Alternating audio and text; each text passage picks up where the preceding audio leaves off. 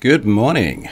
I'm eagerly awaiting the post lady for some 3D printer bits. So if I go and look over there and then suddenly rush away and it's like, it's for the post lady. I'll explain why when I show you my broken 3D printer bits in just a moment. Actually, I can't show you the broken bits. I can show you the bits that go into the broken bits. And then I'll explain exactly what has gone on. G'day, Wayne. Thank you for joining. Straight into it today because I do have a bunch of content, including a brand new blog post, which I did allude to last week. So it won't be too much of a surprise for people that are paying attention. But I do want to talk about it because it's super cool and I'm very, very happy to have this out there. Sponsor first, Kolide is back as sponsor this week, providing endpoint security for teams that value privacy. Very important. Privacy, transparency, also very important. Good lead-in to when we talk about pwned passwords and employee productivity. Try Kolide for free today. And as Kolide has always done, they've got a nice link here to go and get yourself some free Kolide to go and check out what they do so they can help me do what I do. So big thanks to Kolide. Please keep supporting sponsors and checking out sponsors. It does really help me sit here and pay for broken 3D printer parts, which we will get to imminently.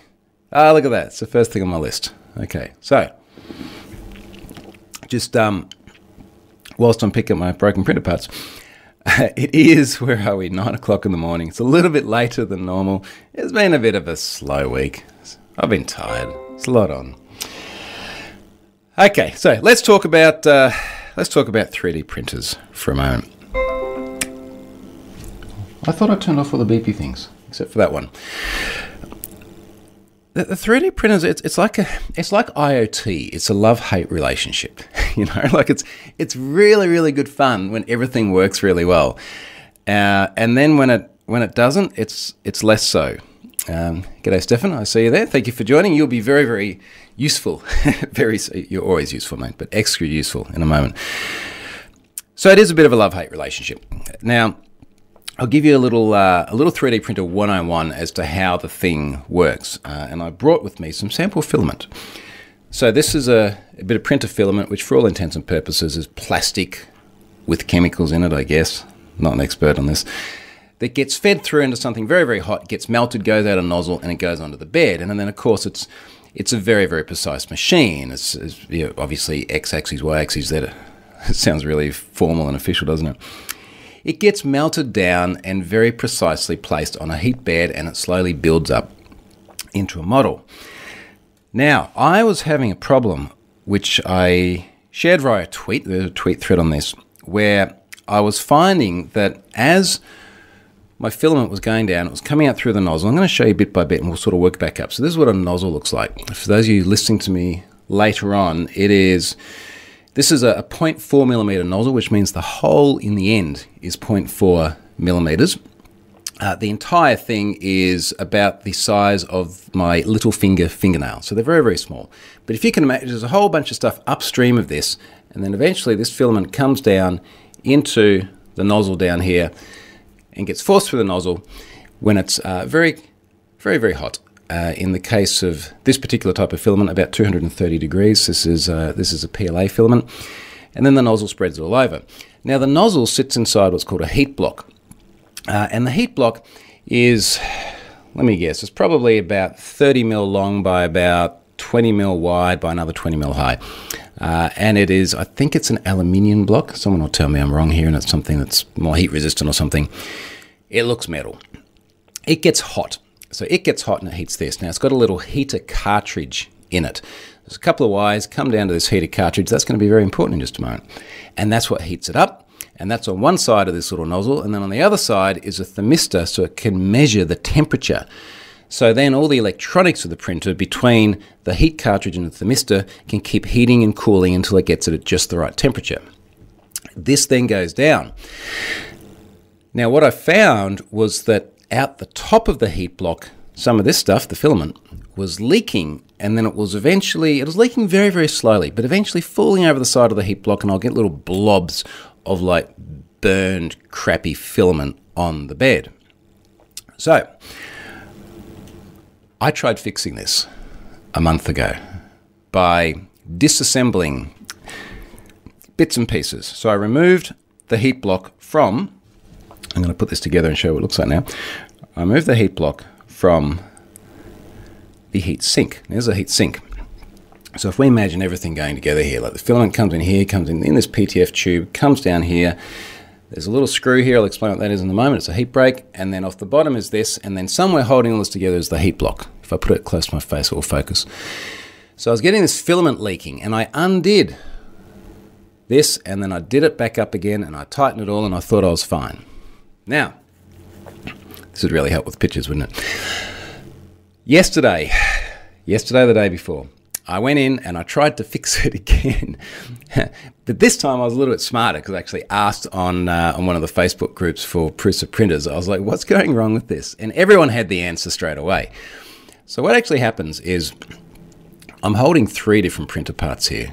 So I've got my little heatsink here. This is called a heat break. And for those of you that can possibly just about see that, I've got to focus on this and not me. Good luck with that. The heat break has a short screw on one side, a long screw on the other side, and then a narrower center. And the idea is that everything between the heat nozzle and the heat break, like this, sits inside the heat block, and then everything up here on this side sits inside the... I've completely lost my mind now. What did I call this again? I just said it so many times. Heat sink. How many times have I said heat sink in my life, and then I can't remember?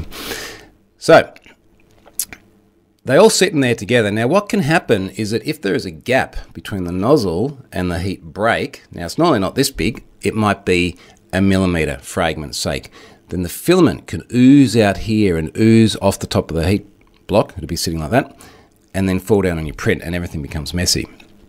So this gap just here is actually really, really important. And I discovered that the nozzle was done all the way back up to the heat block, which means that probably within the heat block there was this little gap. No problems. I'll unscrew it. I'll screw it back up together. Job done. Now, every single tutorial I've ever read about messing around with your heat block says, be very careful not to break any of the wires because they don't have a strain relief on them. They're just sort of hanging off the side of the heat block. It's really easy to snap them off. Be very careful not to break the wires. And I knew this. So anyway, I broke a wire. So I'm looking at this heat block, and it's being held on by the heater cartridge with one wire on it and the other one broken off, and then the thermistor's got both wires. Long story short is that I sort of went, well, I could order another heater cartridge and they're like $20 or something like that, and that's not so bad. And then I could, but the design's kind of shitty. Like this whole thing here where we've got this gap between the nozzle and the heat break, and if you don't have them perfectly right, it leaks, is kind of shitty. It's kind of shitty. There's no strain relief on the cables and they can fall off. And also it's a kind of odd design where you've got this heater cartridge and then you've got a nozzle in the middle and then you've got a thermistor on the other side, and this is measuring this. So this bit's going to get really hot and then it's gradually going to cool down before it gets to here, and then your cartridge or your filament in the middle is going to be somewhere halfway between. Long story short, I ordered a Revo 6, which effectively combines the nozzle and the heat break together. So this now looks like one part. So this is part of it. The heat block, so the big bit at the end, rather than having like an external heater cartridge which plugs into it, is all built in together, and the heater cartridge effectively circles the whole thing rather than just being off to one side. And then the thermistor's built into it, and then it's got a nice strain relief on it. So the whole thing looks really, really nicely engineered. Now the big value proposition of this, and as soon as my post lady arrives, if she's here in time, I can show you. The big value proposition is you can also change nozzles very quickly, because these things get super, super hot. Like these are, as I said, 200 plus degrees Celsius. So once they're super, super hot, you have to let them cool down before you remove them, and then they really need to be hot before you put them back in, or you got to tighten them when they're hot. Messy, messy, messy, messy. So these Revo 6s, like you literally just undo them with your fingers. The whole thing comes out because it's like nozzle and heat break all together. And they just look, if I'm honest, the way they look the way I think the printer should have been designed in the first place. So people seem to be very happy with them. I'm hoping, well, I know that this will fix this problem. I'm hoping it actually gives me a more reliable machine later on as well. Not just in everyday printing because there's no longer this gap, but also if ever I do change a nozzle. Now on the comments. G'day Dave, Dave's here, Matt's here. Is it a RepRap printer or some commercialized printer? It is a Prusa Mark III S, which I'm enormously happy with. And what I will say is I'm especially happy with the community around it and Prusa as an organisation as well. I think that they've done a remarkable job. They've made a really, really good community. And when I first started looking at 3D printers early last year, like the first, was it even? Yeah, it was the first few days of last year. And I asked what I should get. The overwhelming majority of people were like, just go and get a Prusa. So I will be well and truly sticking with Prusa, but I do think a little bit of modding of the Prusa is in order. Other than that, it's been pretty good, but it is a labour of love. There's a lot of tweaking and mucking around to try and get stuff to behave consistently, and it's not static either because it requires maintenance, and things like nozzles, etc., do wear out over time. This is actually my second nozzle, and it's another 0.4mm, and I've only ever printed with the same size nozzle. So not being able to foresee that I would break the printer this week, only about a week ago I ordered a bunch of other nozzles to try, which are now completely irrelevant because the new Revo 6 has a completely different nozzle design. So anyway, more photos of that inbound. Feel free to ask any more 3D printing related questions and I'll do my best. While you're thinking about that, data breaches. Where are we with data breaches?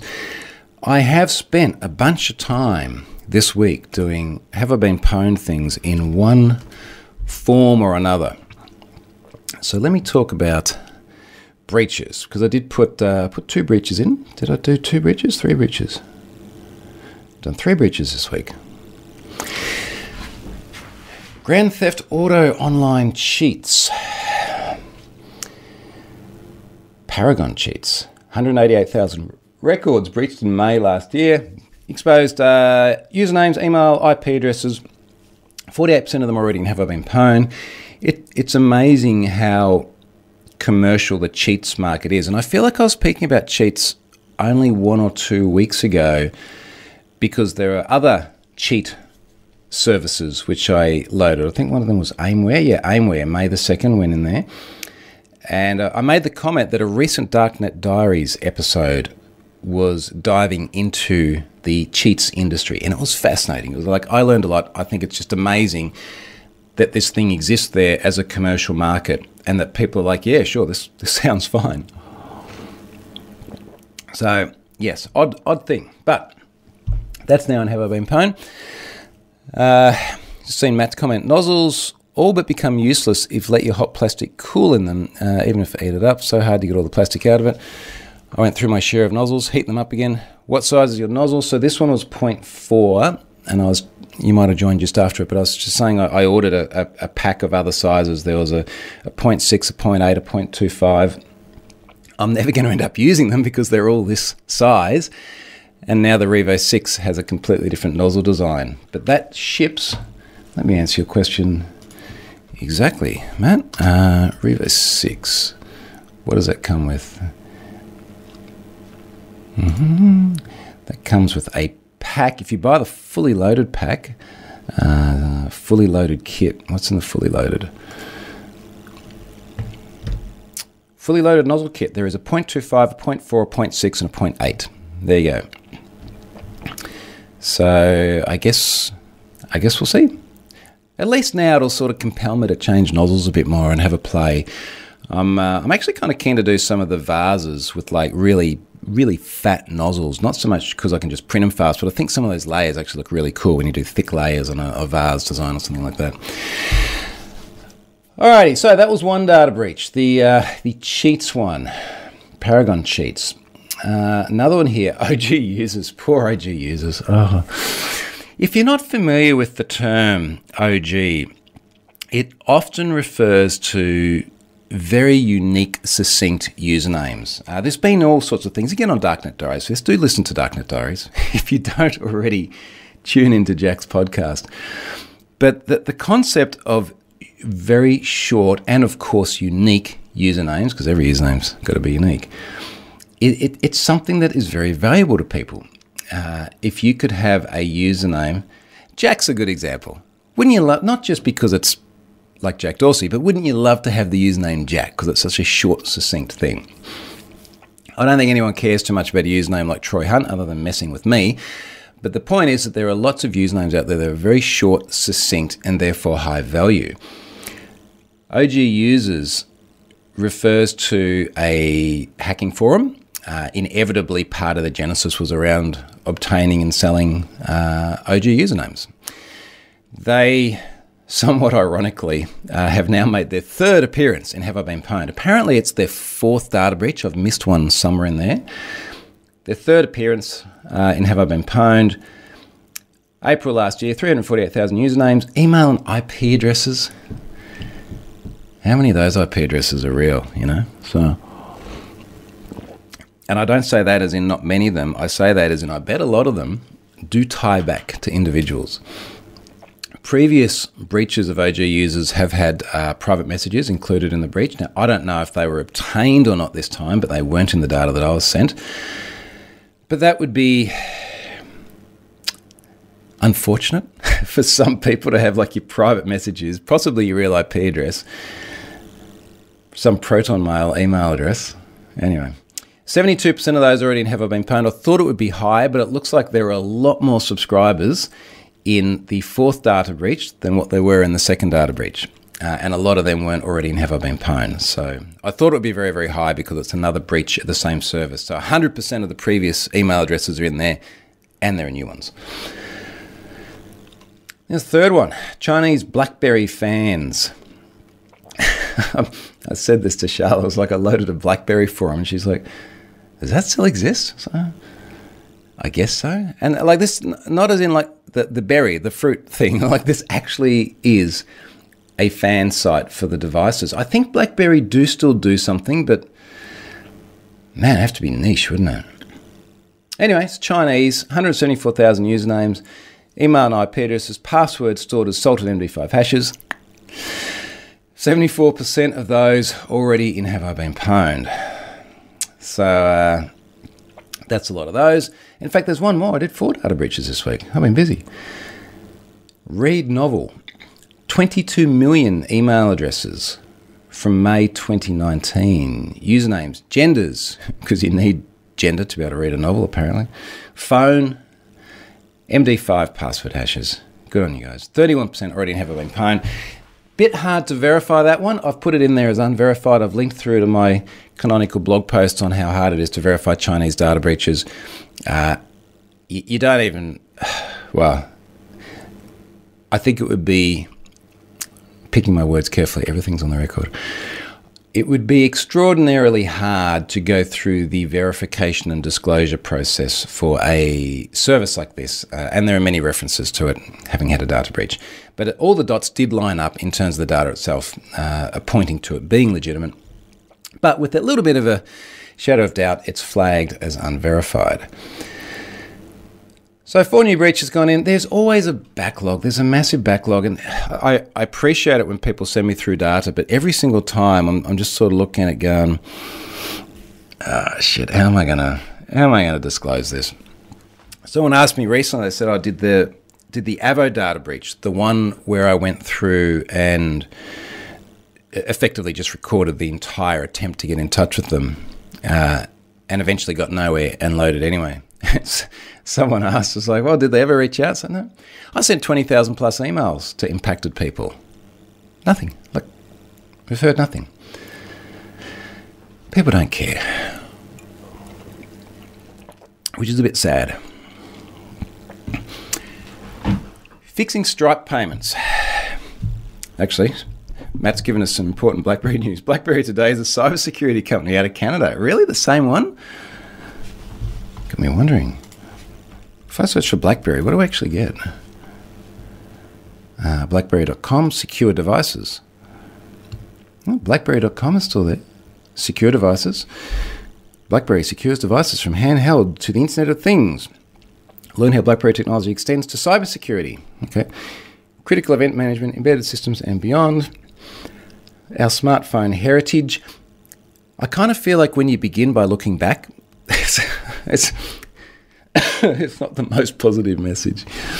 The device that they've got on there still has a physical keyboard. Who's old enough to remember when BlackBerries ruled, and the thing that really made them rule is a physical keyboard? And then the iPhone was just launching, and Ballmer came out, Steve Ballmer, and I've literally used this in one of my talks. He's just like joking around with the reporter, going, "No one's going to take it seriously. It doesn't even have a physical keyboard." And as soon as I saw this with a physical keyboard, I just realised how long it's been since I've seen a physical keyboard. There's a good reason for that.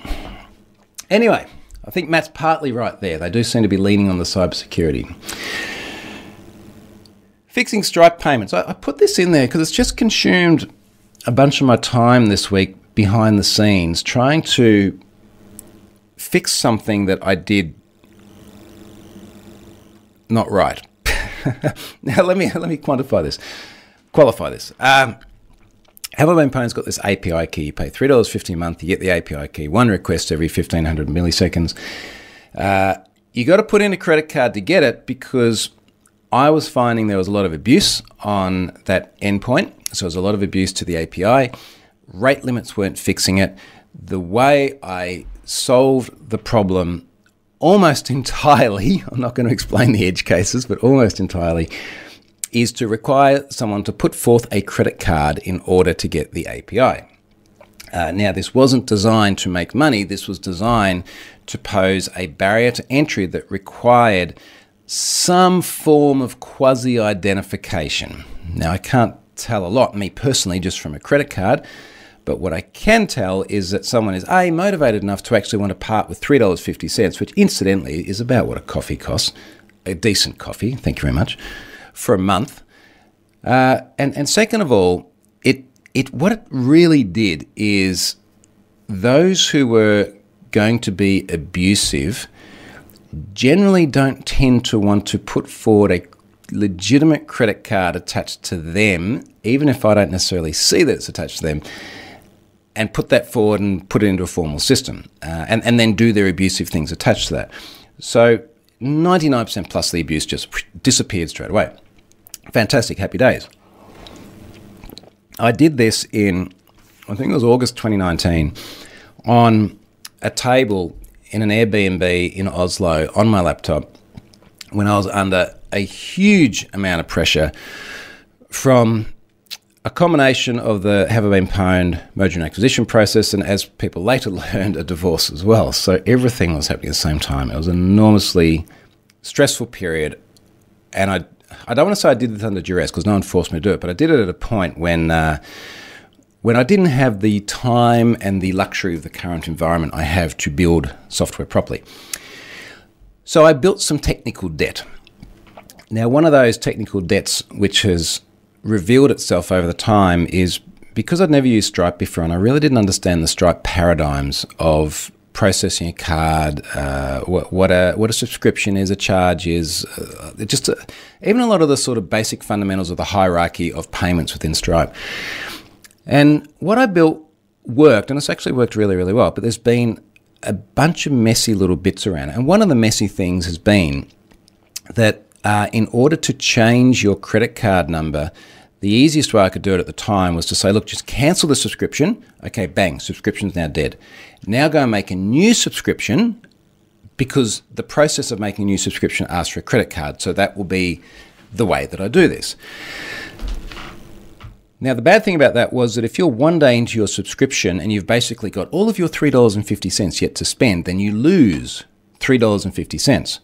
But I justified it by saying it's $3.50, get over it. Like this is just the easiest way for me to do this. But what was actually more important, and this is something that's been a bit painful, is that somewhere in there, in a space in the code, in a set of conditions I have still not established, some people who changed their card ended up with two simultaneous subscriptions. And I've just had all these people, well, it's not like hundreds or anything like that, but a bunch of people pop up and say, hey, I'm getting billed twice per month now. And part of the problem there was that they'd go into their account on Have I Been Pwned, and it would say, look, you've got a subscription, this is when it's active till, and then they'd cancel it, but it would only cancel one subscription. Then there'd be this other subscription which is still active. So the way I've tied Stripe and Have I Been Pwned together just hasn't done a good job of showing this is everything that you have in Stripe and everything that's running at the moment. So gradually behind the scenes, and I've not tweeted any of this, you guys are first to hear about this, gradually behind the scenes, I've just been adding more and more, I guess, transparency to what is happening in Stripe in that Have I Been Pwned payments page, so that if someone's getting billed twice, for example, they can go in and they can see every single charge. They can see every single subscription. And I've consciously said, look, that it is technically possible for there to be more than one subscription. So if I can list them both and they can see them both, that's great. Transparency. So the next thing I've got to do is just make sure that we don't end up with two subscriptions. But I kind of wanted to work from the grassroots up. It's like, let's show everything that is there, just full transparency, and then we'll go through and we'll fix the problem that's causing the multiple ones. So I think perhaps today or early next week, I'll get to the bit of just making sure that we don't charge people twice, because that's not cool on anyone. Matt says, I had a RIM messenger, RIM, of course, Research in Motion being the company that made BlackBerry, sold as an AOL messenger around 2000 or so. Yeah, wow, around 2000 or so. What did I have then? I had, it must have been into the 2000s, I had Windows mobile devices. And then I got to, I think my first iPhone was an iPhone 3, and I've just been on iPhone ever since. Stefan dropped off, but he's back. Cool. Now that you're back, let's talk about the work that Stefan's done this week. Now, I partly mentioned this last week, but now that we've actually done the work and published it, I can talk about it in proper context. So Pwned Passwords has been going from strength to strength in terms of the volumes it's been used. And if we go back to December 2021, so December just gone, when we launched the open source bit with the FBI pipeline, the NCA pipeline, I had a graph in there showing 1.26 billion requests in a month. And I was counting down to that 1 billion mark. Like, that was going to be such a massive milestone. And it happened, I think, somewhere around the middle of last year.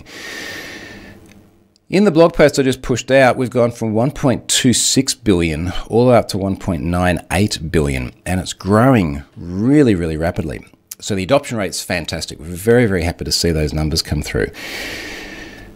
The API usage is great, but we did still keep getting questions about when are we going to be able to download the hash sets again? Because there are a bunch of people that, for one reason or another, don't want to query the online API.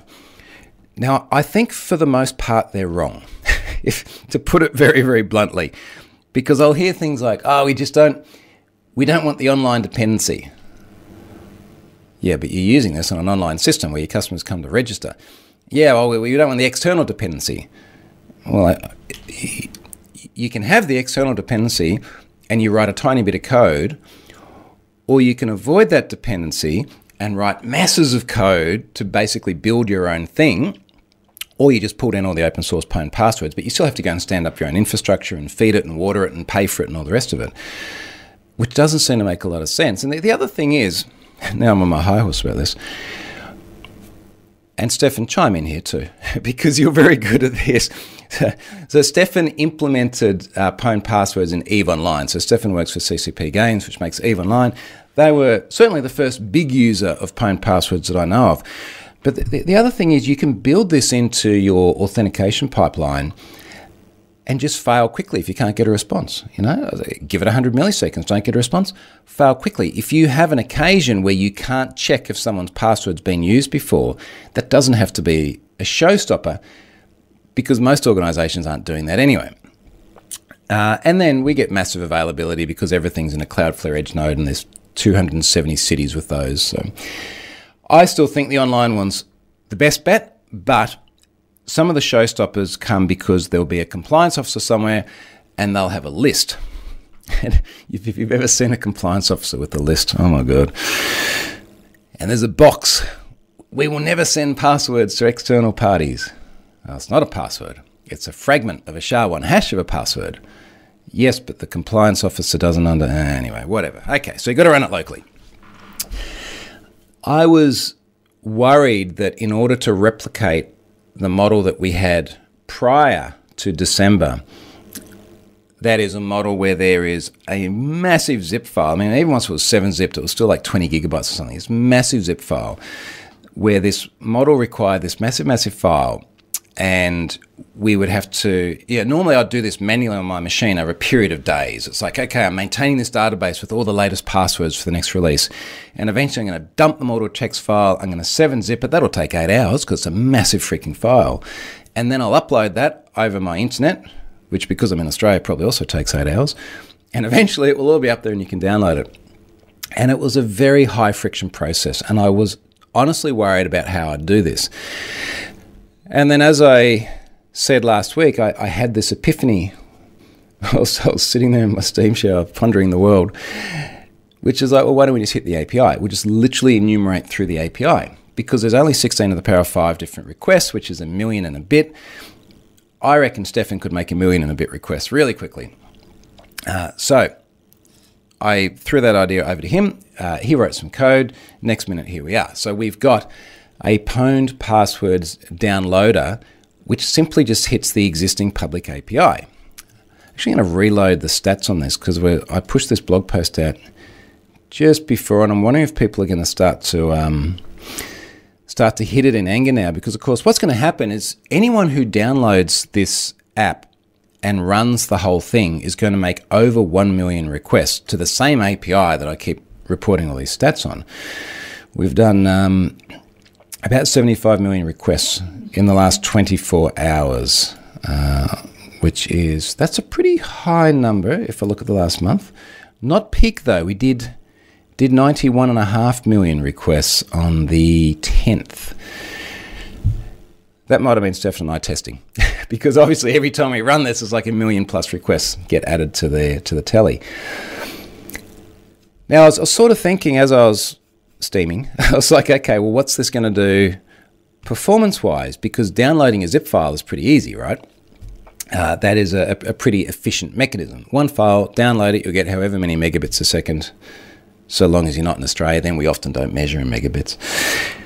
Different issue. What will it look like if you're just making requests for hash ranges? And I thought, well, everything's HTTP compressed using Brotli, because Cloudflare will Brotli compress everything that they serve from their edge, which is great. You've got 99 point something percent of requests are coming from an edge node within 50 milliseconds of 90% plus of the world, so it's going to be close. So really all we're talking about now is how many parallel requests can we make? We've got to make just over 1 million requests. And this is what Stefan's done with his code. So he's just massively parallel made it go together.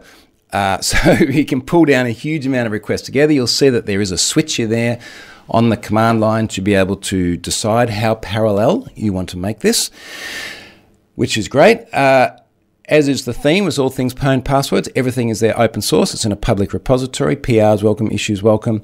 And then, Stefan, tell me here if I get the nomenclature wrong, but you've also pushed this out to NuGet. Now, I'm used to using NuGet as a package manager, and I pull packages into my Visual Studio projects.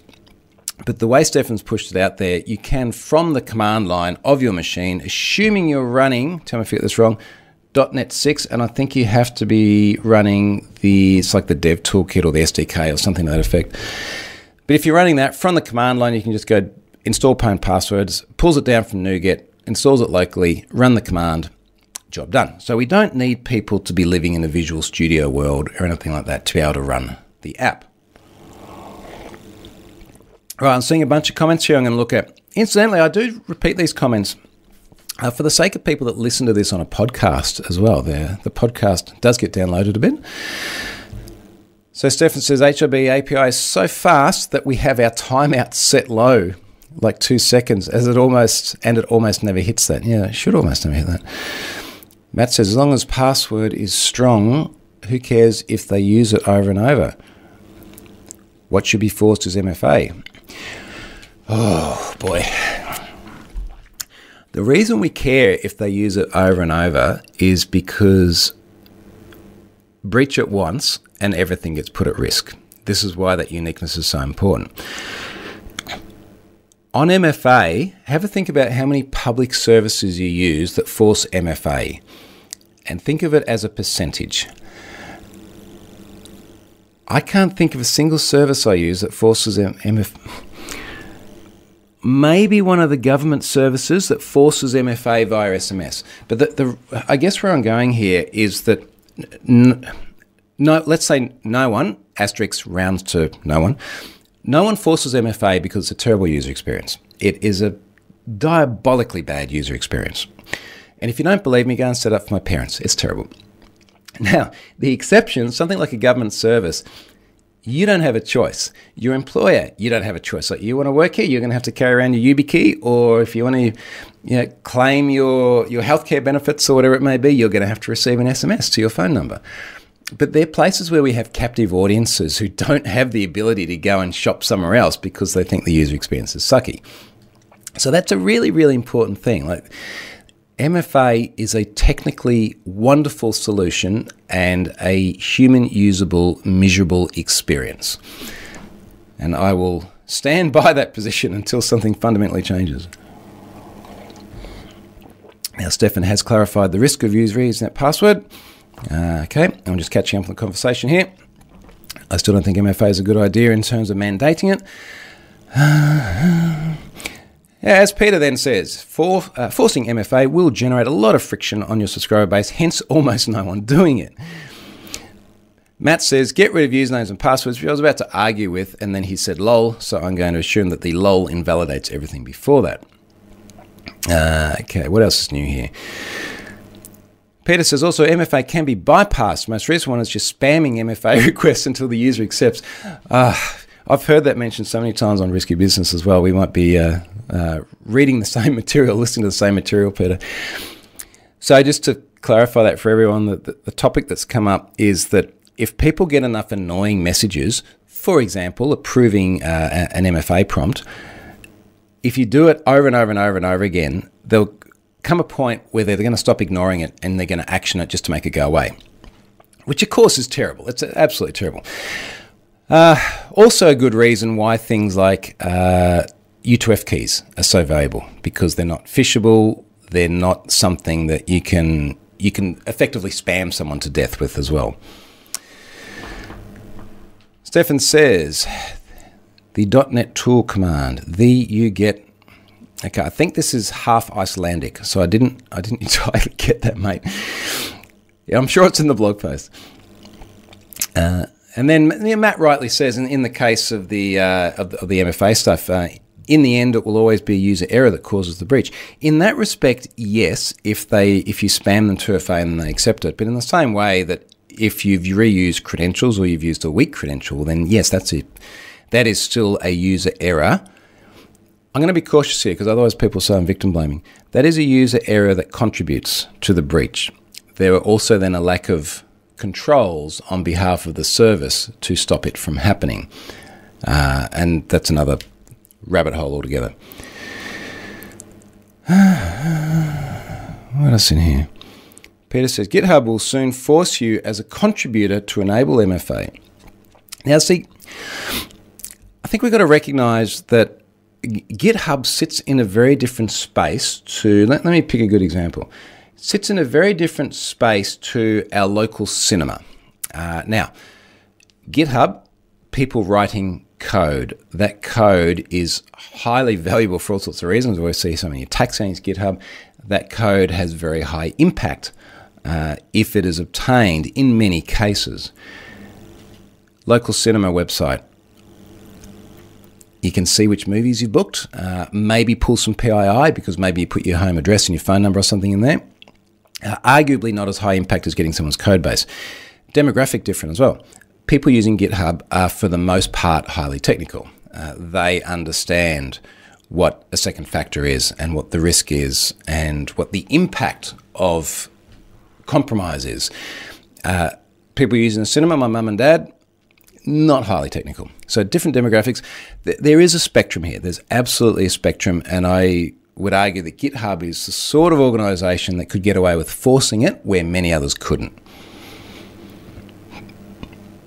Matt knows MFA is horrible. Stefan says the .NET tool. Now, air quotes, .NET tool, as in a term. The .NET tool command works similar to NPM. It allows you to easily install command line tools, and it makes it easy for us to update them as well. There we go. Heard it first from Stefan. Matt says both the company and school use MFA to access their systems, which is pretty much the point I was making, where when you are captive, when they own your ass for all intents and purposes, it's like, you want to get paid? Yep. Okay. This is the way you log on. That's something that they can do that the local cinema can't do. Matt uses Duo. Duo is very popular for that. Nick 007 says, completely agree with you with MFA. It works until it doesn't. And look, I myself have had so many times where I have been confused by MFA.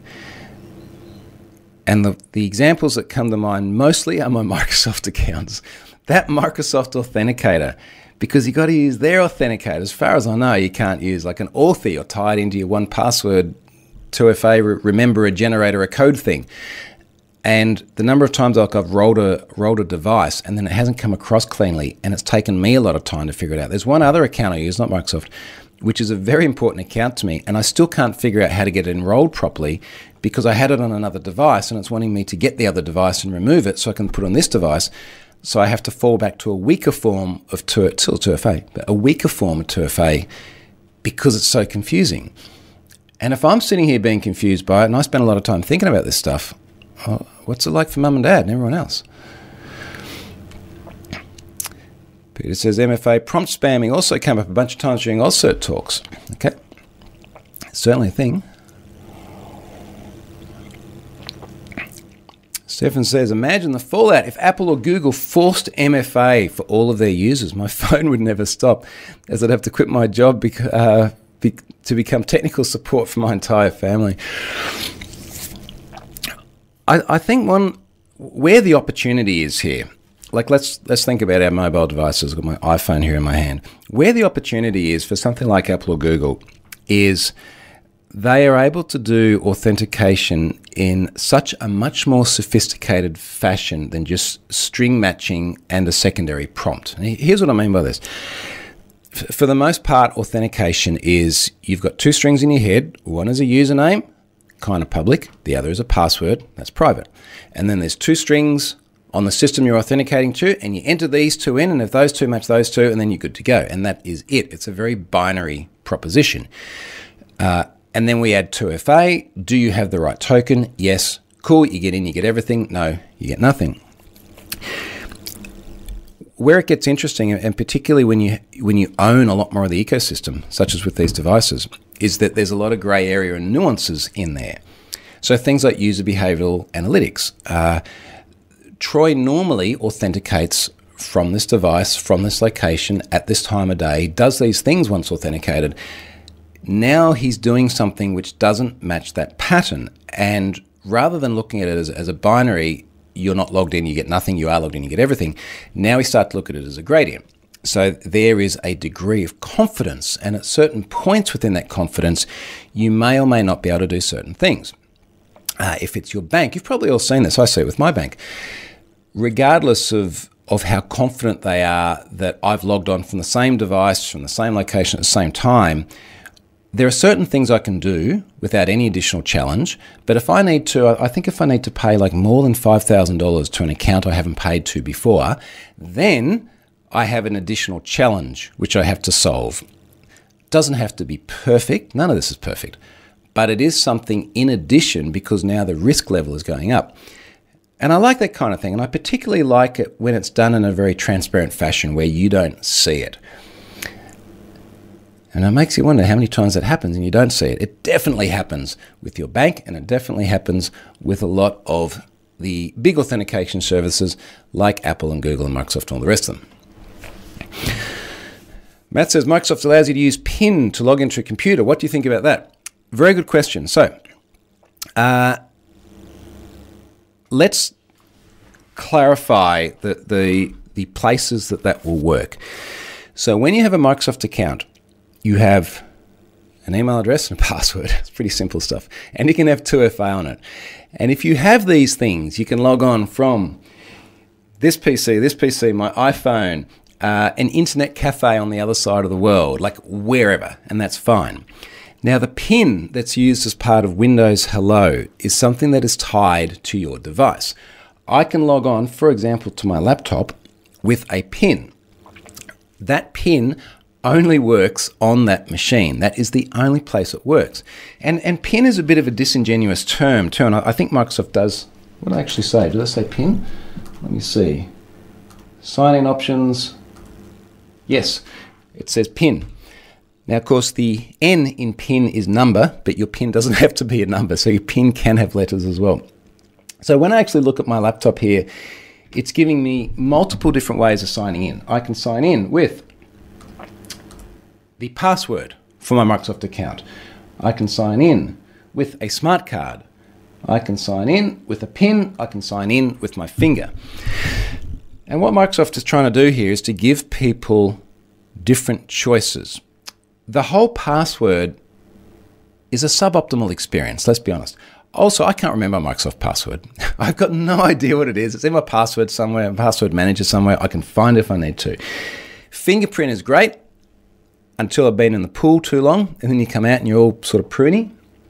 So the PIN is a middle ground. Now, you can put a really complex PIN there. You can make it more complex than your password if you want.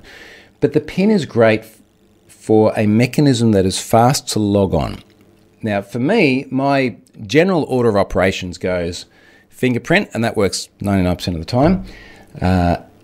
I do have a PIN. I think I can remember if I need it. It only works on that machine. So that's just a really critical point there, Matt. It only works on that machine. So as a means of lowering the barrier to entry, but creating a little bit more risk, but needing physical access to the device. So you've got to have physical access to that device for it to work. James says, I think Apple accounts do enforce MFA now via a secondary device prompt. I'm not even sure. I use so many Apple devices every day, and I'm not even sure. I just follow the prompts.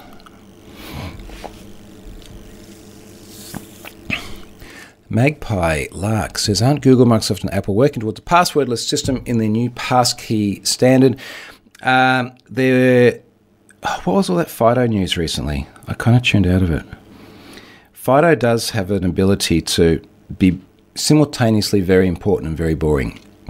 But there was a lot of news about 2 weeks ago about the major players all trying to work on at least identity standards for how we do authentication. We are moving forward, but it's slow. It's very slow. It's a lot of moving parts out there in technology world. Matt says, so I'm guessing you signed up your device to their system and it sends you a one-time password each time you log on with your username, which is the way a lot of second-factor auth works. Stefan says they're a bit passwordless. They are, but passwordless is very far off and will probably never be a reality. As Troy has asked a few times on Twitter, Stefan's paying attention. Troy has asked, are you using fewer or more passwords today than the same time last year? It's a rhetorical question. It's more. Simply because you never get rid of the old ones. You just get new ones. As Peter says, same with Microsoft, only works on that machine if you don't reuse your bank card PIN. Yes, so the concept of uniqueness is still very relevant. But, I mean, I agree with you. Let's just play that risk out as well. So if you reuse your bank card PIN and someone gets your bank card PIN, then yes, they can get into your PC. But in an era when we're surrounded by online account takeover attacks from kids in their bedrooms on the other side of the world, we're now talking about a scenario where someone sees you using your credit card, is able to shoulder surf what you enter the PIN, follows you back to your house, breaks in one day, steals your computer, and then logs in. Now, I'm not saying that's not possible. That is feasible. It's feasible. I'm sure it's happened. But the likelihood of joining all of that together compared to the other thing that we're really, really trying to tackle, which is mass account takeover attacks, credential stuffing, all the usual shenanigans, I know which one I'm actually most worried about. Still don't reuse your pins, but a little bit of context as to how much we actually need to worry about these things. Okay, folks, I think we are pretty much there this week. What's happening the next week? I'll have another event to announce by the time we get to next week. In fact, by the time we get to next week, we will almost be in winter. Next week will be my last non-winter update. It is getting chilly here. We are down to 21 Celsius at almost 10 a.m., so it's getting very cold this time of year for us. So take care, everyone. I will catch you next week, and I'll try and do this a bit later. Oh, shit, maybe I won't. Might even be a late one next week. It might even be a Saturday one next week. I do have some things on. I'll come back to you. Thanks for watching. Catch you next time.